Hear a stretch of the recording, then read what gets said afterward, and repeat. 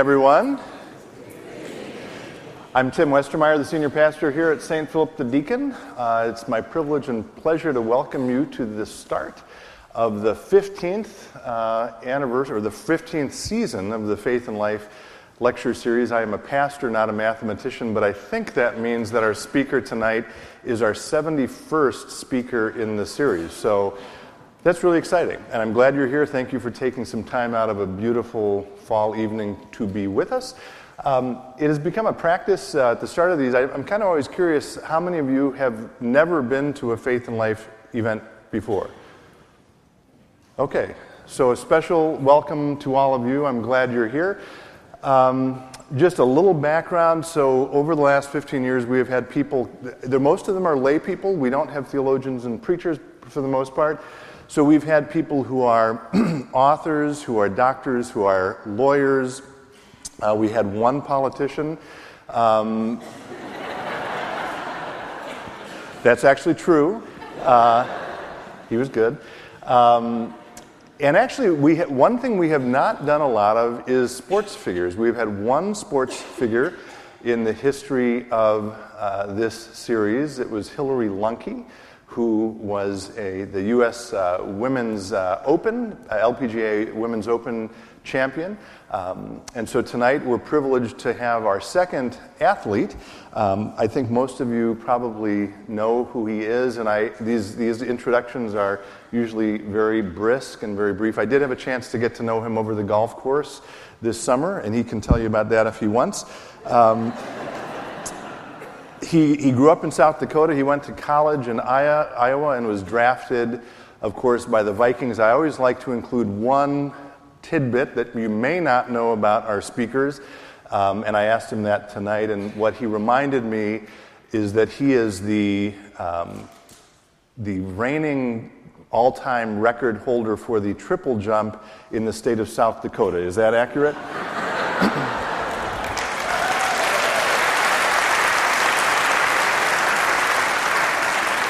I asked him if he thought that record would hold forever. He said, probably not. But it is holding for now. We are so glad to have him here. Will you help me welcome Chad Greenway? Glad you're here.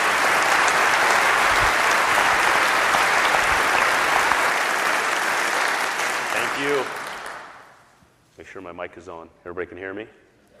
So, happy to be here. Obviously, for me, it's really cool because I live in the area, have friends in the audience, and I get to speak to a lot of groups now, and a lot of companies, corporations, different things, and talk about leadership and teamwork and the drive and what it takes to become a pro athlete and all these things. And it's rare you get asked to speak about your faith, your morals, your ethics, what makes you up.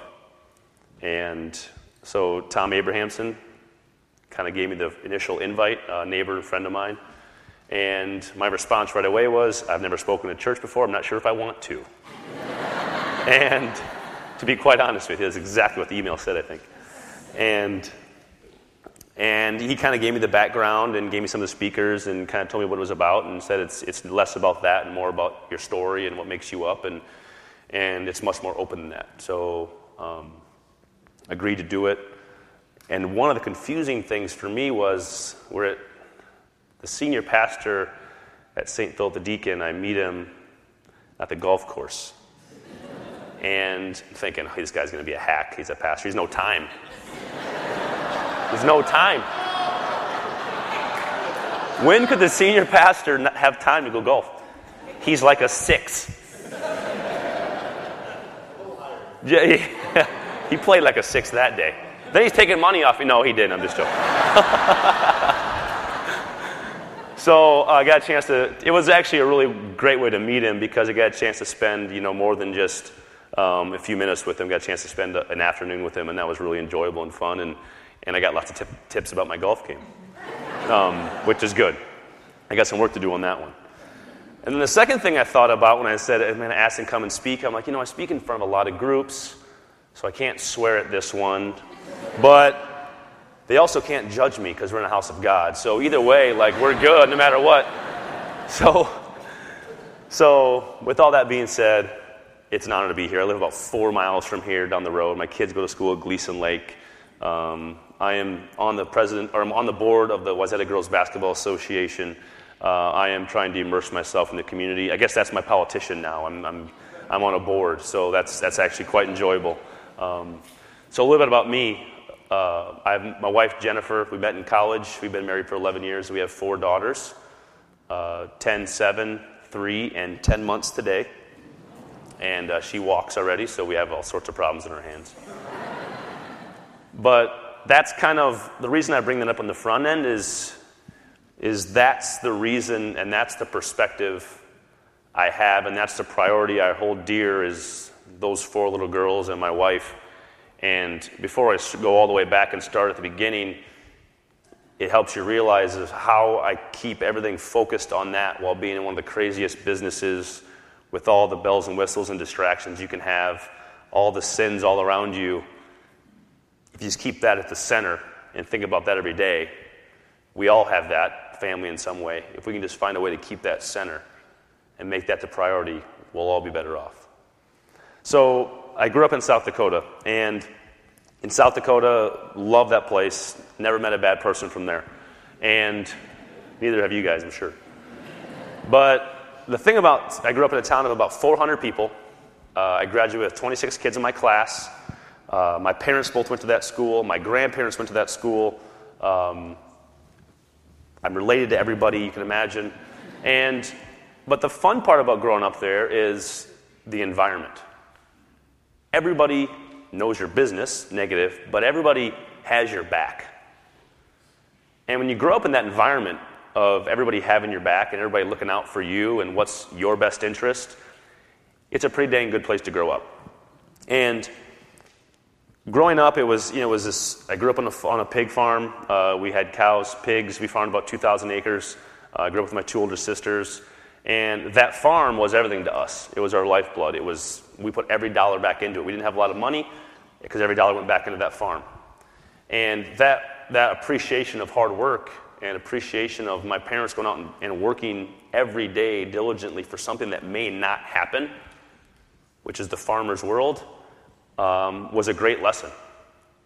Because sometimes your goals and sometimes the things you're reaching for are out there and they just may be what ifs. But it's still up to you to go out there and work hard every day to make sure you're going to put your best foot forward to give yourself the best chance. Much like what ends up being my football career. But kind of circling back, my childhood was incredible. Nearest neighbor was 2 miles away, lived about 6 miles from town. A little boy, you could do whatever you wanted. Had a lot of guns, do a lot of fun stuff. And that freedom was really good for me, but as I grew older, I got a lot of responsibility. And the farm gave me a responsibility with leadership, with teamwork, being a part of something bigger than yourself, and having an obligation to come home from school and get your butt to work until the sun goes down. The only time I didn't like, which is weird for a kid that goes to school, is summer. Because you could not hide from mom and dad in the summer. And the sun stayed up so long. And the reality is my dad did not come in from work until the sun was down. That was just the way it was. And you learn a lot on those days working with your dad. And you learn to appreciate what makes him up. You learn to appreciate the relationship and bond he had with my mother. And you learn to appreciate their bonds with their parents. And how important those relationships are, not only to them, but then to us kids. And for us kids to now have kids. And it's our job and obligation to pass it to them. So the story really comes back to parenting and having to be the ultimate obligation, which most of us in here, I'm sure, are parents or are going to be parents someday. And when I started to grow up and get better at sports, and I had this goal, this dream to become a professional athlete. I mean, I told my dad, and my parents knew from a young age, I did not want to farm. I was like, how could you work that hard, that long, for nothing? It just did not make sense to me. So I'm the kid, much like these kids sitting here today with jerseys on. I was that kid watching TV. I was Max Litke, my neighbor boy who loves football and loves sports, and who looks up to a professional athlete. And I watched TV and I watched ESPN and I watched all these guys playing, and I thought, okay, you kind of learn how to act, you learn their mannerisms, you try to become them as players. And, of course, you don't gain perspective on how important that is until you get older. And then when I became a professional athlete, and then I realized what type of example I have to be, because I was that kid watching those guys. And as I grew up in my small town, it was funny because I was doing things in our area that really hadn't never been done before. We won state football championships. I just got announced I'm going to go into the South Dakota Basketball Hall of Fame next spring. I had multiple state track meet records. But from our small town, it just didn't happen. So it became sort of this big story in our state, our state of 700,000 people, whatever South Dakota has these days. And when you become a big deal, it was so nice because, and this is something I'll reach back to often in this talk, is when you become a big deal in a small town, right? There's a song, country song, everybody's famous in a small town, right? Because no matter how big of a deal I got, college, pros, high school, it didn't matter. Because you were just Chad who went to the Salem Lutheran Church, who probably got A's and B's in school, got in a little bit of trouble, but everybody had your back. And the reality was, if you did something wrong in library, she was going to call your mom that night. And that was the beauty of living in a small town. And so I get older, and I get to where I'm starting to get some colleges that are looking at me, and I'm that dream of playing professional sports becomes a little bit closer. Now, I played 9-man football in high school, and we played 5-man basketball, though. But I'm glad you guys got that one. You guys are sharp. So you imagine the audacity of a kid who grew up with 400 people in this town, graduated with 26 kids. I dated all 12 girls, and played 9-man football, and you realize, like, this guy's going to go play professional sports, and nobody was going to tell me different. And the funny thing about my parents didn't go to college. My parents, this is actually a funny story you guys will also appreciate. So my parents get married right when they turned 18. October. They had my sister in February. It took us till we were teenagers to figure out that math didn't work out. South Dakota math. But hey, it was the 70s, that's what they say. But just kind of, I bring that up because their lives were built around each other and their farm and their family and us kids. I was the youngest. They had me at 24. And they struggled for years to put food on the table and to make ends meet and to make that farm go through the farm crisis of the early 80s and keep chugging along. And I look back now all these years and just am so proud of my parents for the things they went through for us, but more importantly for the examples they gave us of how to live and work with each other, how to fight and love, things that we all do, things my wife and I do all the time. And I'll forever be grateful for those guys for that. But the biggest thing I'll give them credit for was coming from two people that have a high school degree, got married right out of high school, had kids right away, moved 2 miles from my grandparents' house. They let us dream as kids. They let us think those big picture things could really happen. My mom wasn't saying, well, no, you can't do that. If you're from Mount Vernon, there's 400 people in this town. Nobody comes from us. Nobody comes from here and makes it. It wasn't about that. They gave me every possible tool to go be successful. And the thing they gave me that ended up being my weapon of choice through my whole career was a strong mind and a work ethic. Because everybody I ever came up against that was better than me, faster than me, stronger than me, they could never outwork me, and they couldn't do it every day. That's something a lot of people think about or forget about is, it's one thing for you to be better than me on day 1, day 2, day 3, but how long can you maintain that? Because I'm coming every day. And that's how my parents thought. They were out there grinding on the farm every day with no outcome in the immediate future. But it didn't matter. They kept turning the wheel. So I'd be remiss if I came into church and spoke and didn't talk about our faith and our family and how that served us. And so growing up, my parents, we went to the Salem Lutheran Church, like I mentioned. We went every week. My parents went. They dropped us off half the time. They had work to do, of course. The farm never stops. And I often, as a kid, asked my parents, why do we go all the time and you guys go half the time? because I thought it was job.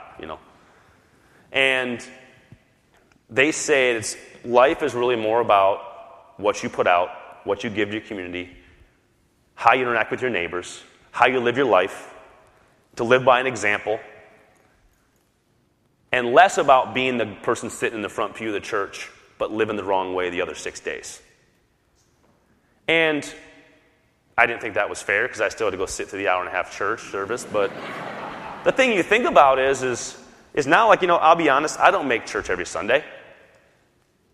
There's times I miss. There's times our family misses because of schedule. Sometimes we pick sporting events over church. Is that right? Probably not. We'll find out someday. But the thing about it is that in reality, how we treat each other was always more important to my family and my parents than being that visual person that always had to be the front row of the church. Now, you can have it both ways. You can be that person and be a great person. Just don't be the person that's sitting in the second pew and judging everybody all week. And there's a lot of truth to that. I think we all can agree to that. And in a small town like that, like I said, everybody knows everybody's business. So out there, everybody's farmers. And there's a really good example that my dad gave me of a family who was really important in the Catholic Church, and they gave a lot of their money, and they were really upfront about their religion. But when it came to a business deal, and it came to swindling land from the neighbor who had farmed it for 20 years, they'd undercut, make a higher bid, and take the land. One example of thousands we can all think of people around us that put on a good face, but in reality aren't that person. They're willing to do whatever it would take to get the advantage over somebody else. And, you don't have that perspective as a kid. But now as an adult, when I have kids and I'm watching my kids interact with other kids and I'm watching my kids interact with adults, I'm constantly monitoring how they're treating people. I'm constantly monitoring how they're treating kids that are less fortunate than them, or kids that have a handicap, or kids that are just different. And I think in this day and age, especially in sports, with the anthem and how African Americans are being treated in this country, it's never more needed now than to have kids with some empathy towards everybody. And you grew up with that. And I grew up with this example right in my own home all the time. So a big part of my professional career has been our family foundation, the Lead the Way Foundation. Some of you may have heard of it. I know there's people here who have been a part of our events and have helped us raise money, and we've helped countless number of families and kids and, kids and families that shouldn't have to go through a lot of things they're going through. And we just try to make as big of an impact as we can. Long after they stop counting my tackles, people we hope will remember the legacy our foundation has left. And hopefully that imprint is bigger than our football foundation has left. And so I get this example, I get this big platform in the NFL. It's nice, right? You have all these people. You can have these people with a lot of, big checkbooks come to your events. So you can fund things and you can use that money for good. Well, growing up, we went through our church, and my parents didn't have a lot of money, but we had meat. We had livestock. We had as many cows out there you could eat, and pigs. So what we do every year is we would take one pig, one cow, we'd go butcher, and we'd take it to our church, and we would use that meat to make sure that every family that needed it in our community and surrounding communities had a good meal for the holidays. Now, is that groundbreaking? No, there's a lot of people that do a lot of good, but it's an example, one example of many that my parents gave to me that always has stayed with me. And the best part for us as kids was we were so excited because we got to go in the car and go around and help drop off the meat. And to see the look on the families' faces and the kids' faces, knowing that they probably weren't going to get a great meal, and now all of a sudden they were going to. As happy as they were, the feeling we had was twice as good. And like I said, it's coming from a family who, yes, we had things, but we didn't have everything, and which we were totally fine with. But to see the look on those families' faces and the kids' face was something you'll never forget. So that's kind of the foundation that was set for me. So now it's 2001, I'm going to go to college. I get offered a scholarship at the University of Iowa. I had one scholarship offer, so my decision-making skills were pretty easy. I just went.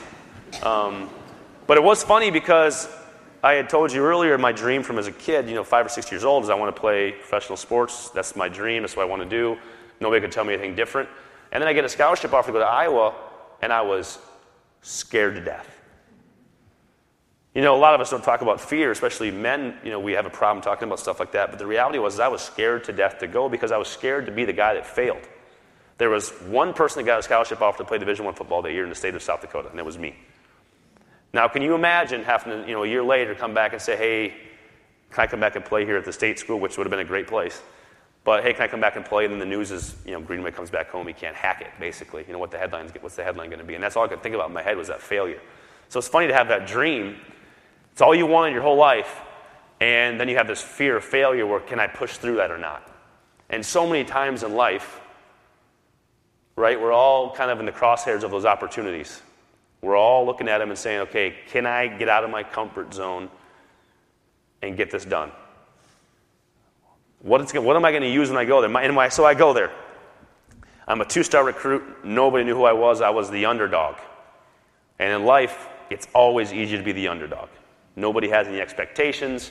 You get to come there kind of under the radar and just go to work. And for me, that place and that university could not have been a better fit. Because it did not matter once you got on campus and the recruiting was all done, they got telling everybody how great they were, they stopped doing that, and you went on the field and you went into workouts, it just simply was, how good are you? And the reality was, kind of circle back to my story, was, and how good are you every day?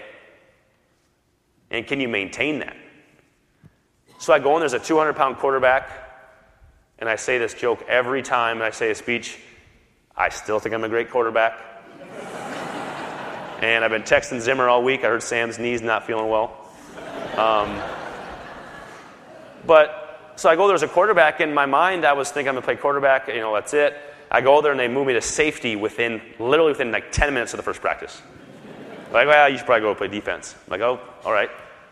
About 3 months later, I had never lifted weights before. So I went there as, like I said, 200 pounds. I never lifted weights in high school. It was always, you go back to the farm. I'm not going to throw as many hay bales as you wanted all day. But I would never lift it. So all of a sudden I started lifting weights. And got some protein in my body. Started gaining some weight, started getting some muscle. Now I'm 210, 215 pounds, and they say, hey, what do you think about moving to linebacker? Now as a quarterback in high school, when you say you can move me to linebacker, now it's like, okay, things are going downhill here. Pretty soon I'll be playing D-line. But the thing is, in my mind, I joke about that now, but in my mind, I was like, I'll do whatever it takes. It doesn't matter. I'll run through the wall. Whatever you need to get done, I'm going to do it. I'll be there for you. I'll be there for the team. I just want to play. I want to have a chance. So I moved to linebacker. I'm in my redshirt year. I literally go from the third team to getting first team reps, my first spring at Iowa. I go from this mindset of I'm scared to go. I go there. I make a difference. I make an impact. And now I have a chance to actually play as a freshman. And spring game, I tear my ACL. And that that just crushes you. And it crushes you so much more mentally than it does physically. The physical part is hard. The physical part you can work on every day. The physical part is there. You can see it. And you can see yourself getting better. But mentally, can you get over that crunch of and some of you probably are in a crunch right now. You're probably in a low spot. It's I got to get up every day and just attack it over and over. And pretty soon you can get back on top of that hill, and that feeling you're going to have of saying, hey, I climbed that hill back again, and that feeling is going to be totally worth it. Because when I did that, and you attacked it every day, and pretty soon you start making some ground, you get some confidence, and all of a sudden you can start moving again, and as an athlete, that's huge. I'm going to become myself again. Just better, hopefully. Hopefully I put something tighten something a little extra, a little faster.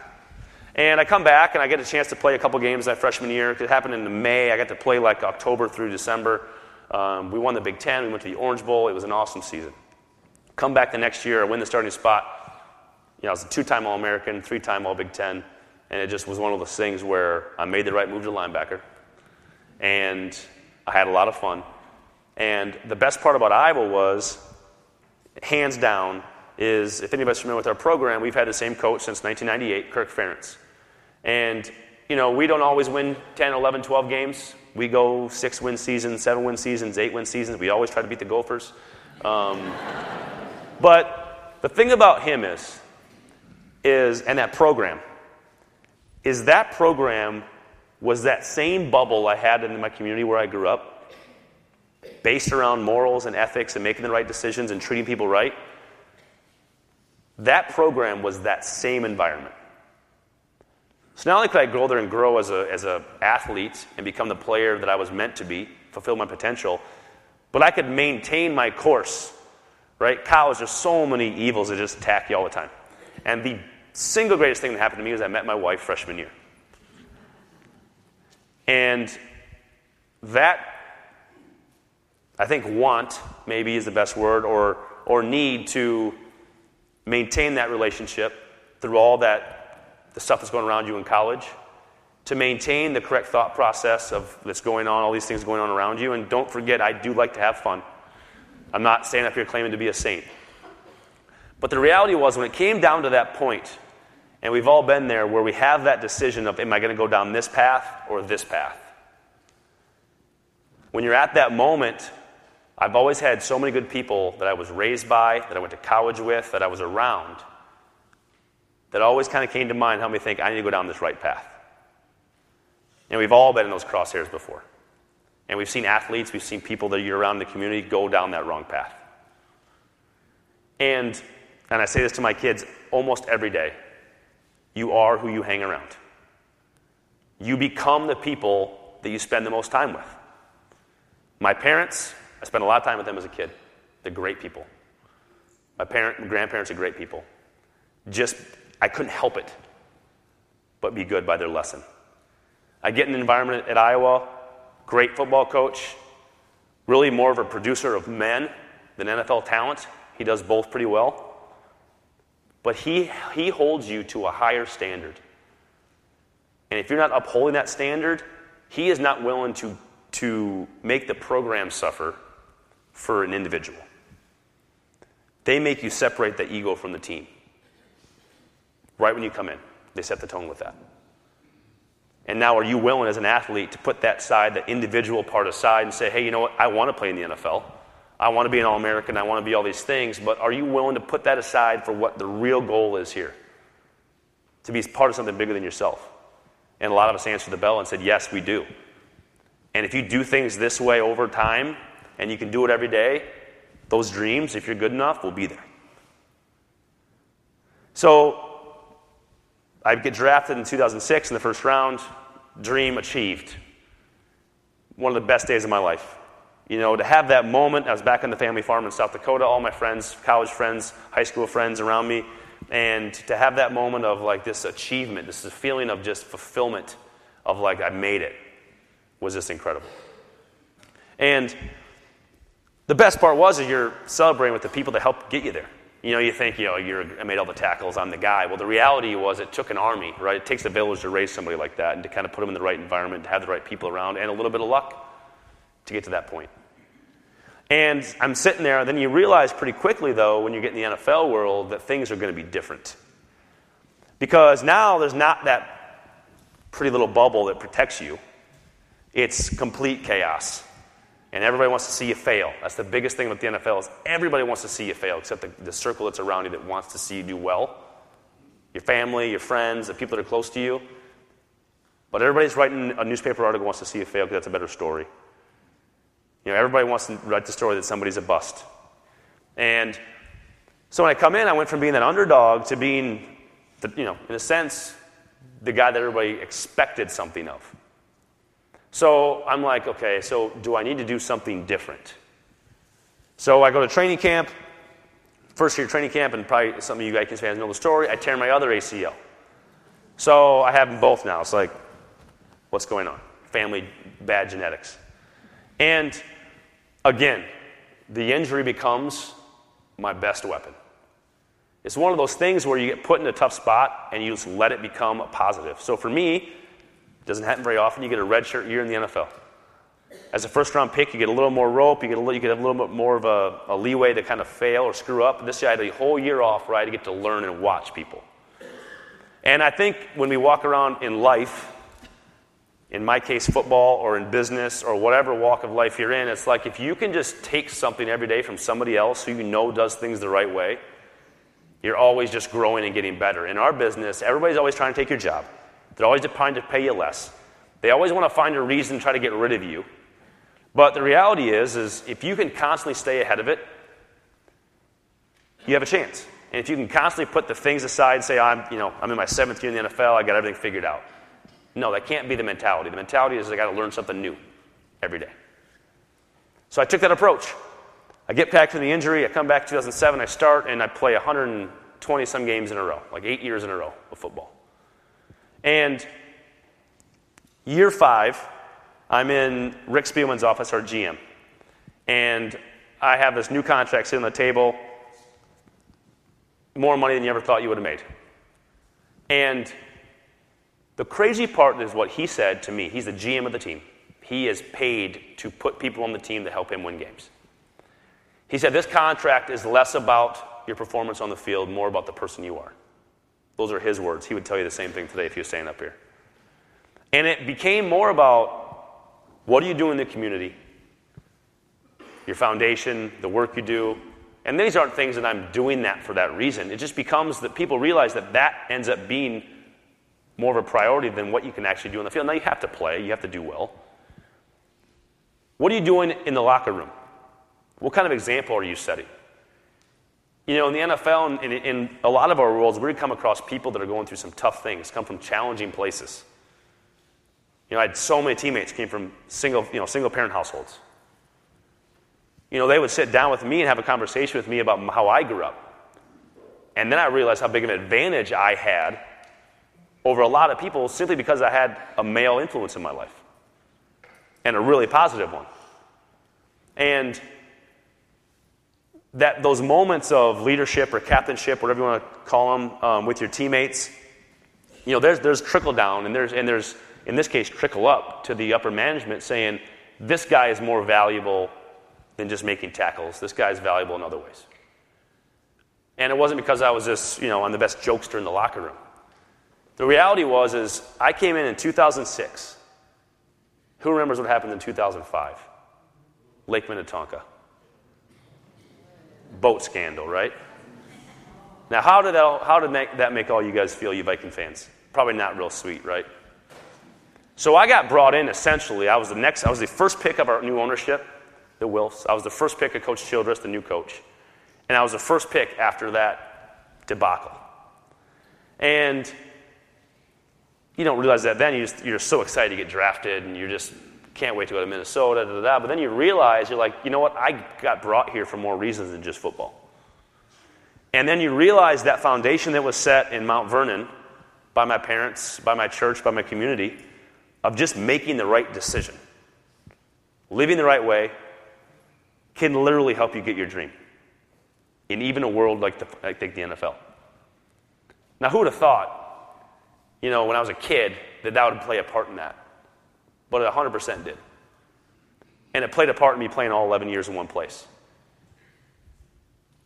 So the lesson here really is, yes, it's about faith and family, certainly, about making the right decision, treat your neighbor appropriately, live with a set of morals and ethics that you have to set every day, and then challenge yourself, and sometimes fail, to live up to them all the time.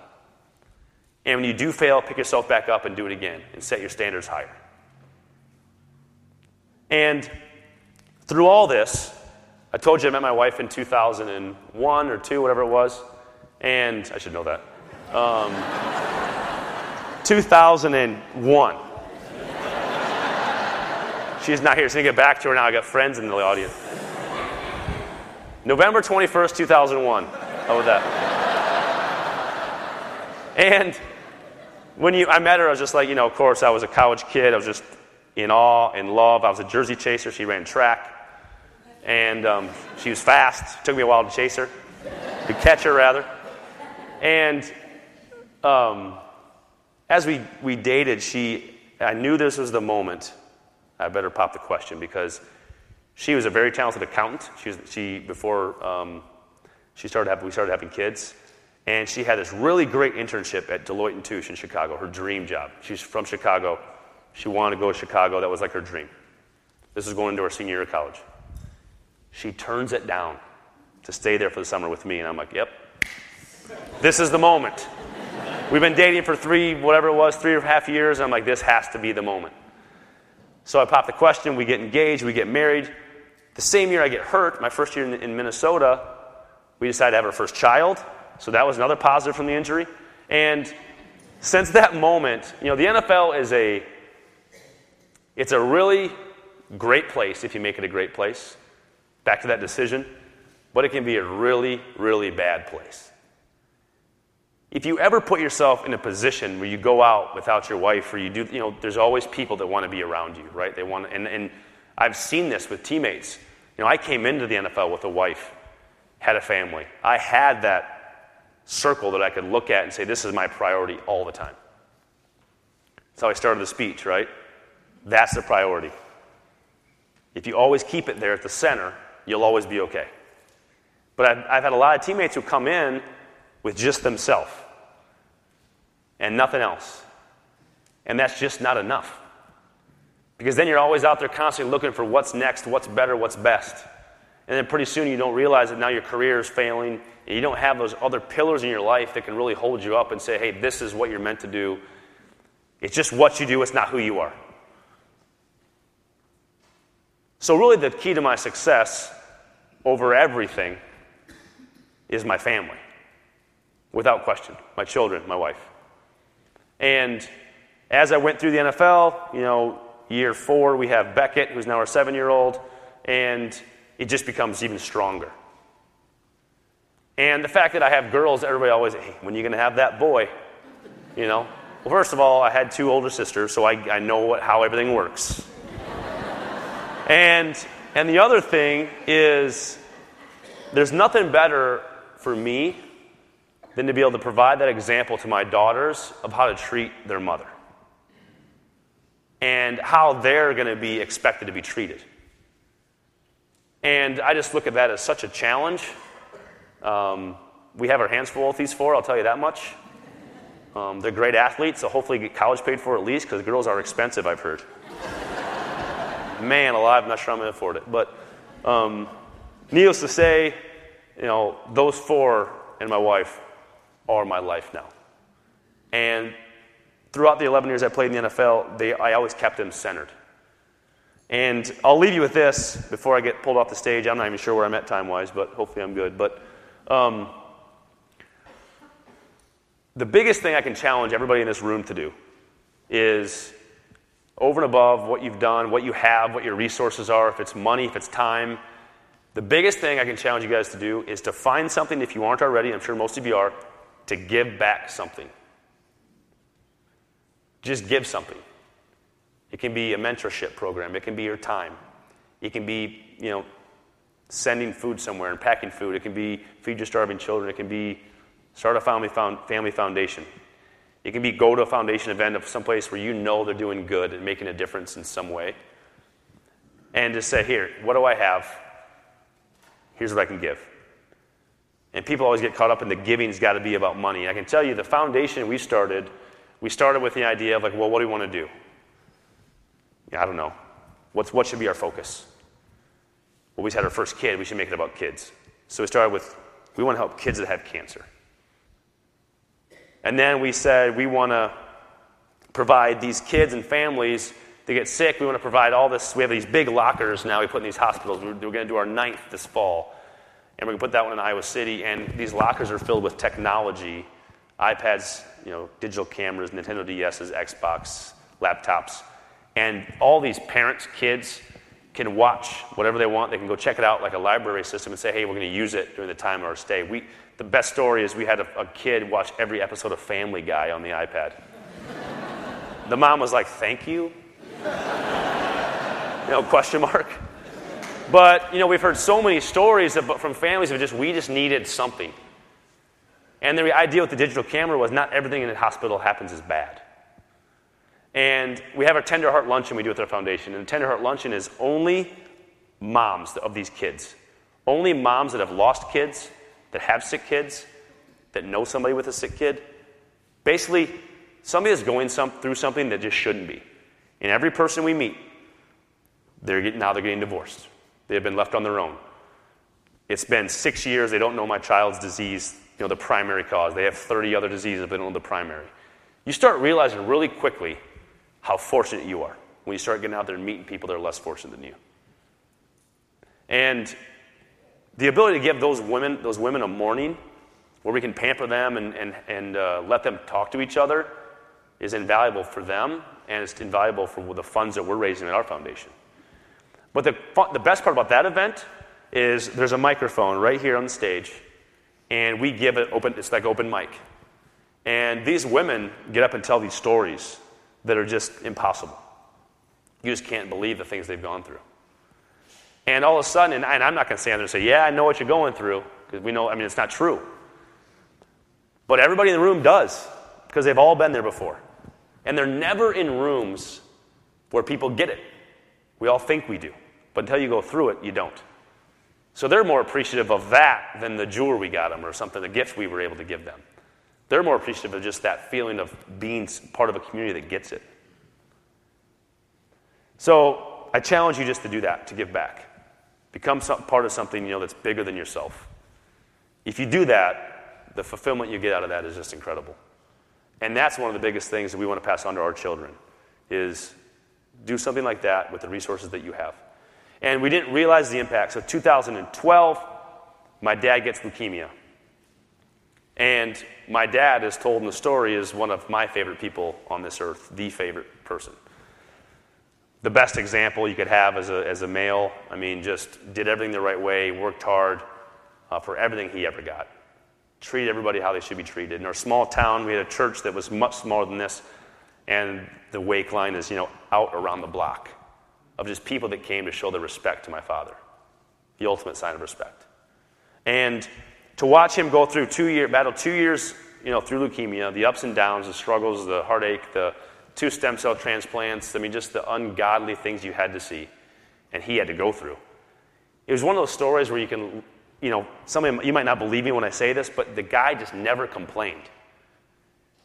I'd be jumping in a car, and I remember, we'd have a game on Sunday, and I would sleep, at the hospital Friday night, come back for Saturday, walk through to go play on Sunday. Now I'm complaining to my wife, I'm tired of this and that.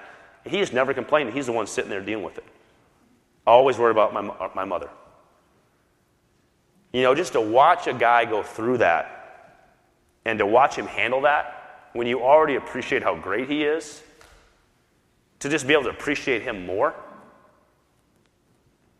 it's just incredible. It's like meeting your hero for the first time and him being everything you thought he was. And now I don't get to talk to him anymore. I miss that a lot. And I always think, what would he do?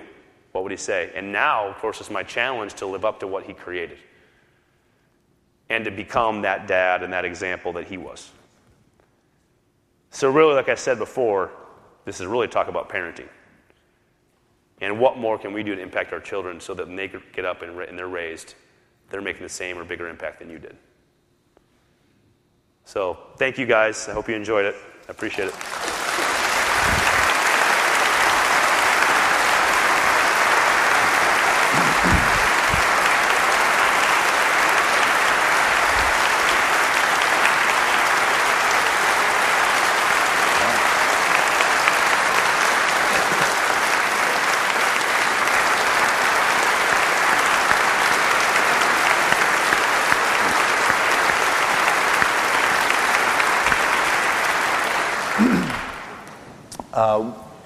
We are going to have a chance to ask Chad some questions. Thank you, Chad, for a beautiful talk. I'll let him rest his voice for just a couple minutes while I make a couple of announcements. And while I'm doing this, if you have questions you're thinking about asking him, we have a mic here and a mic here. You can come up in a couple minutes, and we'll do Q&A for not as long as you want, but for a while. But let me lift up a couple things. The next event is October 26th. It will feature a gentleman named Ian Cron. I don't believe he holds the record for the triple jump, but he's going to be awesome too. So you can learn more about him on our website. He's an expert in something called the Enneagram and has written a lot about becoming who God made you to be. So I hope you'll join us for that. Again, the 26th of October here at St. Philip the Deacon. If we have a lot of new people here tonight, if you would like us to proactively alert you to future events, if you look in your bulletin program, whatever you want to call this thing, in the middle panel on the bottom, if you can either like us on Facebook, you can also at our website, faith-and-life.org, you can sign up for periodic emails. We don't send a ton of emails out, but we send a couple out to remind you of upcoming events, so please sign up for those. Above that thing on the bottom of the middle panel, you'll see a bunch of names, and also on the right panel, a bunch of names. You'll see some companies listed. Again, I mentioned this is the 15th year of the Faith and Life series. From the beginning, it has been supported 100% through the generosity of members of our community, both individuals and corporations. You see the corporations, I'll mention some of them: Productivity Inc., a Plymouth-based company; Cressa, Honeybee Capital, which is actually it's actually Honeybee Capital Foundation now. That's run by a former speaker at Faith and Life who was so taken by what we were doing here that she now supports it financially. Anselm House, which is a Christian study center at the University of Minnesota; Rapid Packaging; Malley Design; Sparky Abrasives; Thrivent Financial; Community Crossroads; Motive Action; and Mastercraft Labels. And then a whole lot of individuals, again, listed there, some of them anonymous. You are here tonight free of charge, at no cost, thanks to the generosity of these amazing people, many of whom are here tonight. Also, would you help me thank them for making this possible?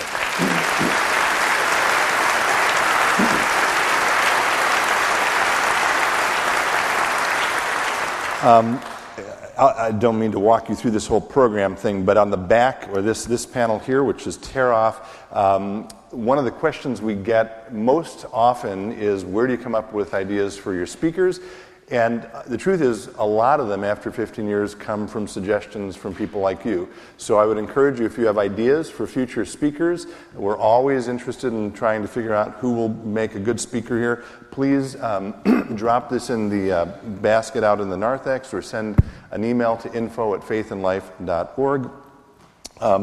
I also do want to say on that front a thank you to the individual. This isn't always true, but in some instances there is a single individual who really makes a particular event possible. Chad already mentioned him, but Tom, where are you? There. Tom was a former neighbor of Chad's. Chad's moved away. I think you've got the whole block here, maybe.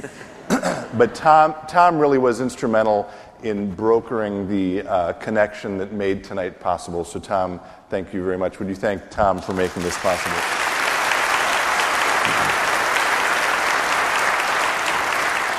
And I do always like to thank Jeff. Jeff Elstad over there he's our musician. He played for you when you got here. He'll play again when you leave. Thank you, Jeff. And I think that's all I was supposed to say.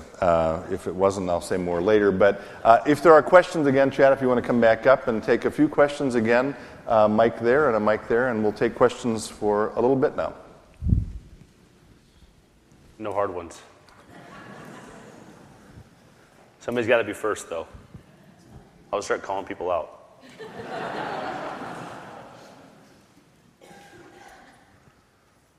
Chad, I'll be first. Great talk, great speech. Thank you. If more guys like you that come out of NFL like you, we wouldn't be reading what we're reading today. Two things. Number one, I have a hunch that Chad Greenaway would not be a kneeler, number one. Number two, a couple of years ago I saw the movie Concussion. I come out of that thing, Chad, I was really, really disappointed with the NFL. And not so much the players, it's management. I didn't know about commission thing. $34 million they're paying this guy, the owners. And it's denied, until it's kind of come to the forefront. A lot of your friends you played against, that you know the Vikings, have had a hard time with, this brain issues. Mm-hmm. I want your thoughts on what you think the NFL can do better, because the ratings are down, people are getting turned off, management's making a lot of money. What can they do to improve the game? Thank you. Is this being taped? Should I say it? So 2006, when you come into the NFL, talk about concussions was minimal. It was like, I knew there was obviously a risk. I think you always knew there was a risk of injury. The only thing guaranteed in the NFL is injury. It's 100% guarantee you'll be injured. And So it was like 2007, 8, 9, in that range. I can't even pinpoint when it was, when all of a sudden it became like a really big deal. And then you start thinking about, yeah, that's probably not good for my brain, huh? And at that moment, I could have said, you know what, this isn't what I want. I should be done with this. I have kids, and the risk is real. And as we kind of kick the can further down the road, it's become more real. I'll say that I've benefited from better technology, less impacts. We can't hit as much in practice. I think the one thing they could do in the NFL is take away all, we were actually just talking about this downstairs, was take away all practice impact during the season. Because the biggest thing is that constant impact on the brain and what can happen. So the risk is real. And, honestly, as a 34-year-old guy that played football for a long time, like, you're scared. But at the same time, when you look at the state of where the NFL was in those years when those guys are now coming out and passing away and having issues, I look at other things. I look at, is there drug abuse and alcohol abuse? Because the reality is everybody in this room, whether you think you do or not, you have CTE, believe it or not. It's not just like privy to football players. If you've done something, if you're a runner, if you're a soccer player, if you played sports, really in any way, just living, you have a form of this to varying degrees.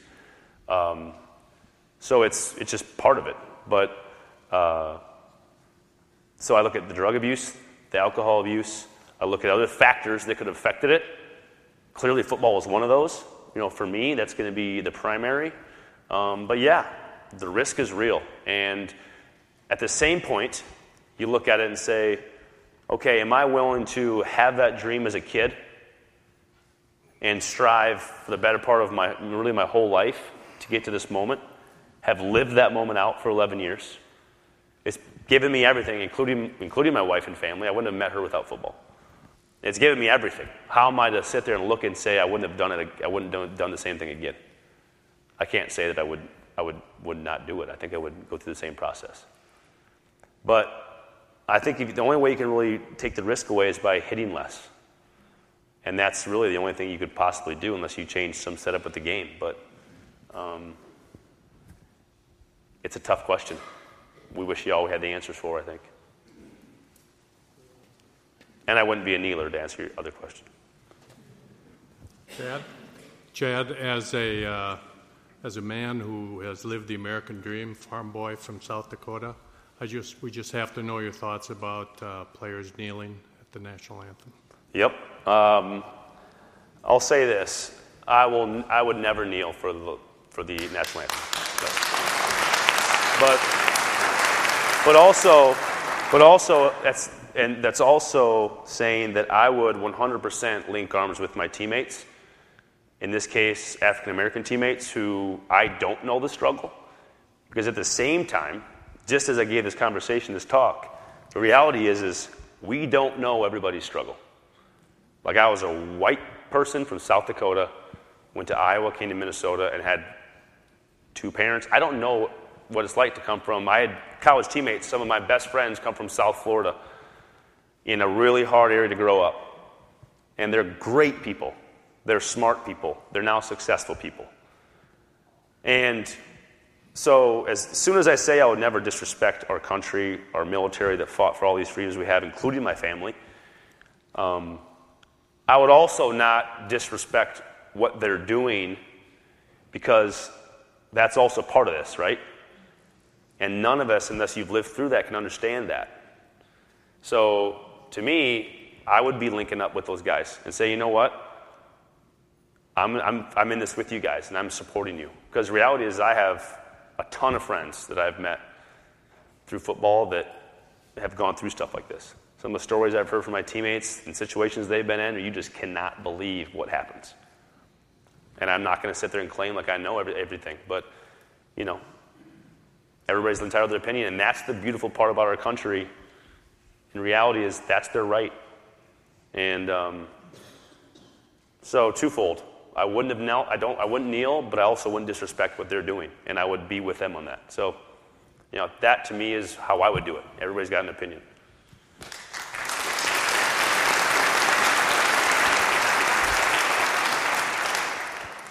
ahead. I know you're a big goal setter, so what's your next goal in life? Oh. That's a tough one, because, I actually just was talking about this, and it's an exercise that my 10-year-old just went through with her soccer team, and it was, what are your goals for when you leave high school in soccer? What are your goals for when you leave middle school? What are your goals for next year?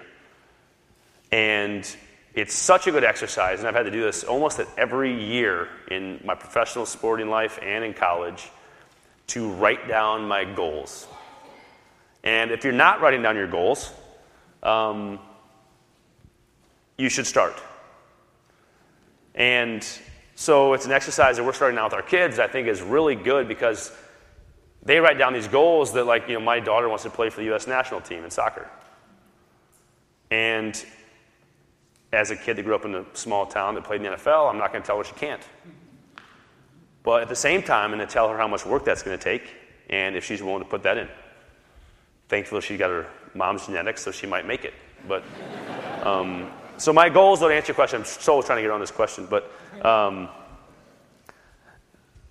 my goal right now is to be happy and content with where I'm at. And that's kind of wide-reaching, but I've heard so many stories about players who leave the game and really struggle with the next phase of their life. And I like to think that because I kept everything kind of in front of me and kept my family the priority, that will help lead me to the next thing. I don't know what I want to do next, but I don't feel like I have to be in a hurry to decide. So I'm trying to be as content and happy every day, and I have been, and I've enjoyed my decision, and I've lived with no regrets. So I guess I haven't written down my goals is the question. I guess the answer to the question. But that would be it. Okay, I have 3 questions. Okay. What is your second favorite football team? This is easy one. I got this one, guys. The Minnesota Vikings. Now, here's why. Because I like the Iowa Hawkeyes number 1. So, Vikings. Go ahead. What's your second question? And who's your second favorite football player? So you're saying, do I think I'm the number 1? Is that what you think? I grew up, I'm going to blow your mind with this one if you don't know who this is, but I grew up a really big Ronnie Lott fan who played for the 49ers. He was a safety. My second favorite football player, playing right now, somebody that you would know.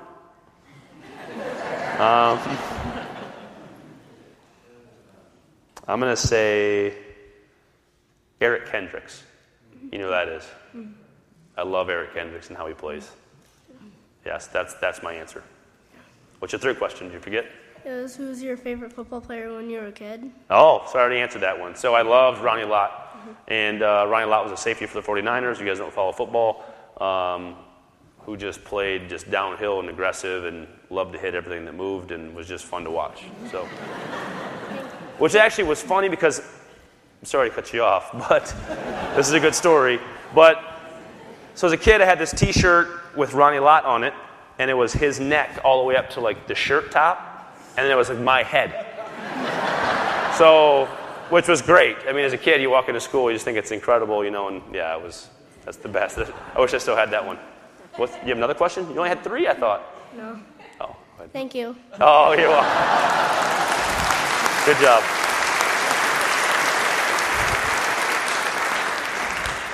You sort of answered my question. I think with so many professional athletes, you're basically done with your career in your 30s usually. So you said what you do, but do you think you and other professional athletes don't plan what they're going to do from the other 50 years of their life? Yes, that's a challenge. So, the average life expectancy of the NFL, or career life expectancy, we already answered that one with the CTE thing, but the average career length is about 3.5 years if you went by average of everybody who plays in the NFL. And it's funny how we talked about the NFL being a business because the NFL has to start paying full benefits at 4 years. And we have a great benefits program in the NFL. But it's funny that the average is 3.5, so just under that number. So they try to avoid paying, it's like, try to get out of everything. So I made it 11. I'm 34, fully retired. And the biggest challenge that a lot of us face is how do you plan your whole life financially in playing 11 years? In some cases, 5 years or 6 years. Well, the reality is you have to have other skill sets. And that's why, I was a huge proponent. I could have, after my junior year of college, I was getting a lot of phone calls about trying to leave college early, about being a draft pick. I probably would have been a high pick that after my junior season as well, but I made a commitment to the university and to my parents that I was going to graduate. And basically the third play of my first preseason game, I tear my ACL. So what if that would have been a couple other ligaments and I never would have played again? You're one play away, you're one brief moment away from never playing the game again. And that's just reality, in life, but it's, in sport for sure. So I wanted to ensure myself that I could do other things. And one of the challenges I think a lot of kids face is they think they're going to come in and they think playing 10 years in the NFL is easy. They're going to make so much money it won't matter. But that's just not the case. And even now, I played for 11 years, had great success financially, but the question I was just asked is, what's next? What are you going to do? You're just going to watch TV for the next 50 years? There's no value in that. And that's just when bad things happen. So always challenging rookies. I've had a chance to talk to our rookie class for the last 7 years about just trying to continue to develop yourself in other ways. They offer so many programs that doesn't get talked about a lot, but we offer so many programs to go back for continued education, to get your master's, to become an entrepreneur, get your entrepreneurial slip, to go to all these great schools that probably none of us should be able to get into because we play in the NFL, and it's such an advantage that way. And a lot of guys do take advantage of that, try to go back and continue their education. Then when they're done, they can become business owners. They can become whatever it is they want to do. And there are more positive stories out there than stories that are written, for sure. And a lot of times, some of the negative stories, like a lot of our media, the negative stories get written. But there's a lot of just really brilliant, bright NFL players that are doing some great things post-football. And but there's also some stories of guys that don't know what to do with their lives, and their marriage falls apart, and they don't know what to do without that fame and feeling of being in front of people. So it is a challenge. But I think for me, the best part is sort of I emptied the tank. I just emptied the tank with my career and what I wanted out of it, and there's not that want or need to go get more. And that's just that feeling of contentment, not having any regrets, to me, was really important to have that feeling. Why don't we take one more question, it looks like, and this will be. And if you could refrain from applauding wildly after this question, because I'm going to come and give him a present, and then you can applaud wildly, okay? They already had that one covered with the stand-up. I thought you guys had to stretch, so you were standing up for it. Quick question. What was your degree at Iowa? Communications. So I had the benefit of being in front of the camera a lot, just in school and studying. And then when I became a player, I actually played on the team. I got to travel around. They call it the I Club. I'm sure you guys have the Gold Club here in Minnesota, or the M Club, whatever you guys call it. And I got to get up as a 19-year-old, hack at speaking and give these chunked up speeches to donors saying we need money for for our program. And so needless to say, now that I'm doing this, sort of makes a lot of sense, I guess. Hopefully I've improved a little bit, but yeah, so communications. So cool. But thank you all for coming tonight. Don't leave. You stay up here. Thank you all for coming tonight on a beautiful fall day. I didn't mention, by the way, we are aware that Wayzata High School has a football game tonight. We did not intentionally schedule this against that. We found out far too late to make the adjustment. So I'm guessing they have more people attending that game. Maybe. They may have more people at the game. Anyway, so thanks for being here. I hope you'll come to the next one. And I'm really glad you were with us, Chad. We have a gift for you. This is a piece of granite that says, with thanks to Chad Greenway for bringing faith to life. We thank you very much indeed. Thank you very much.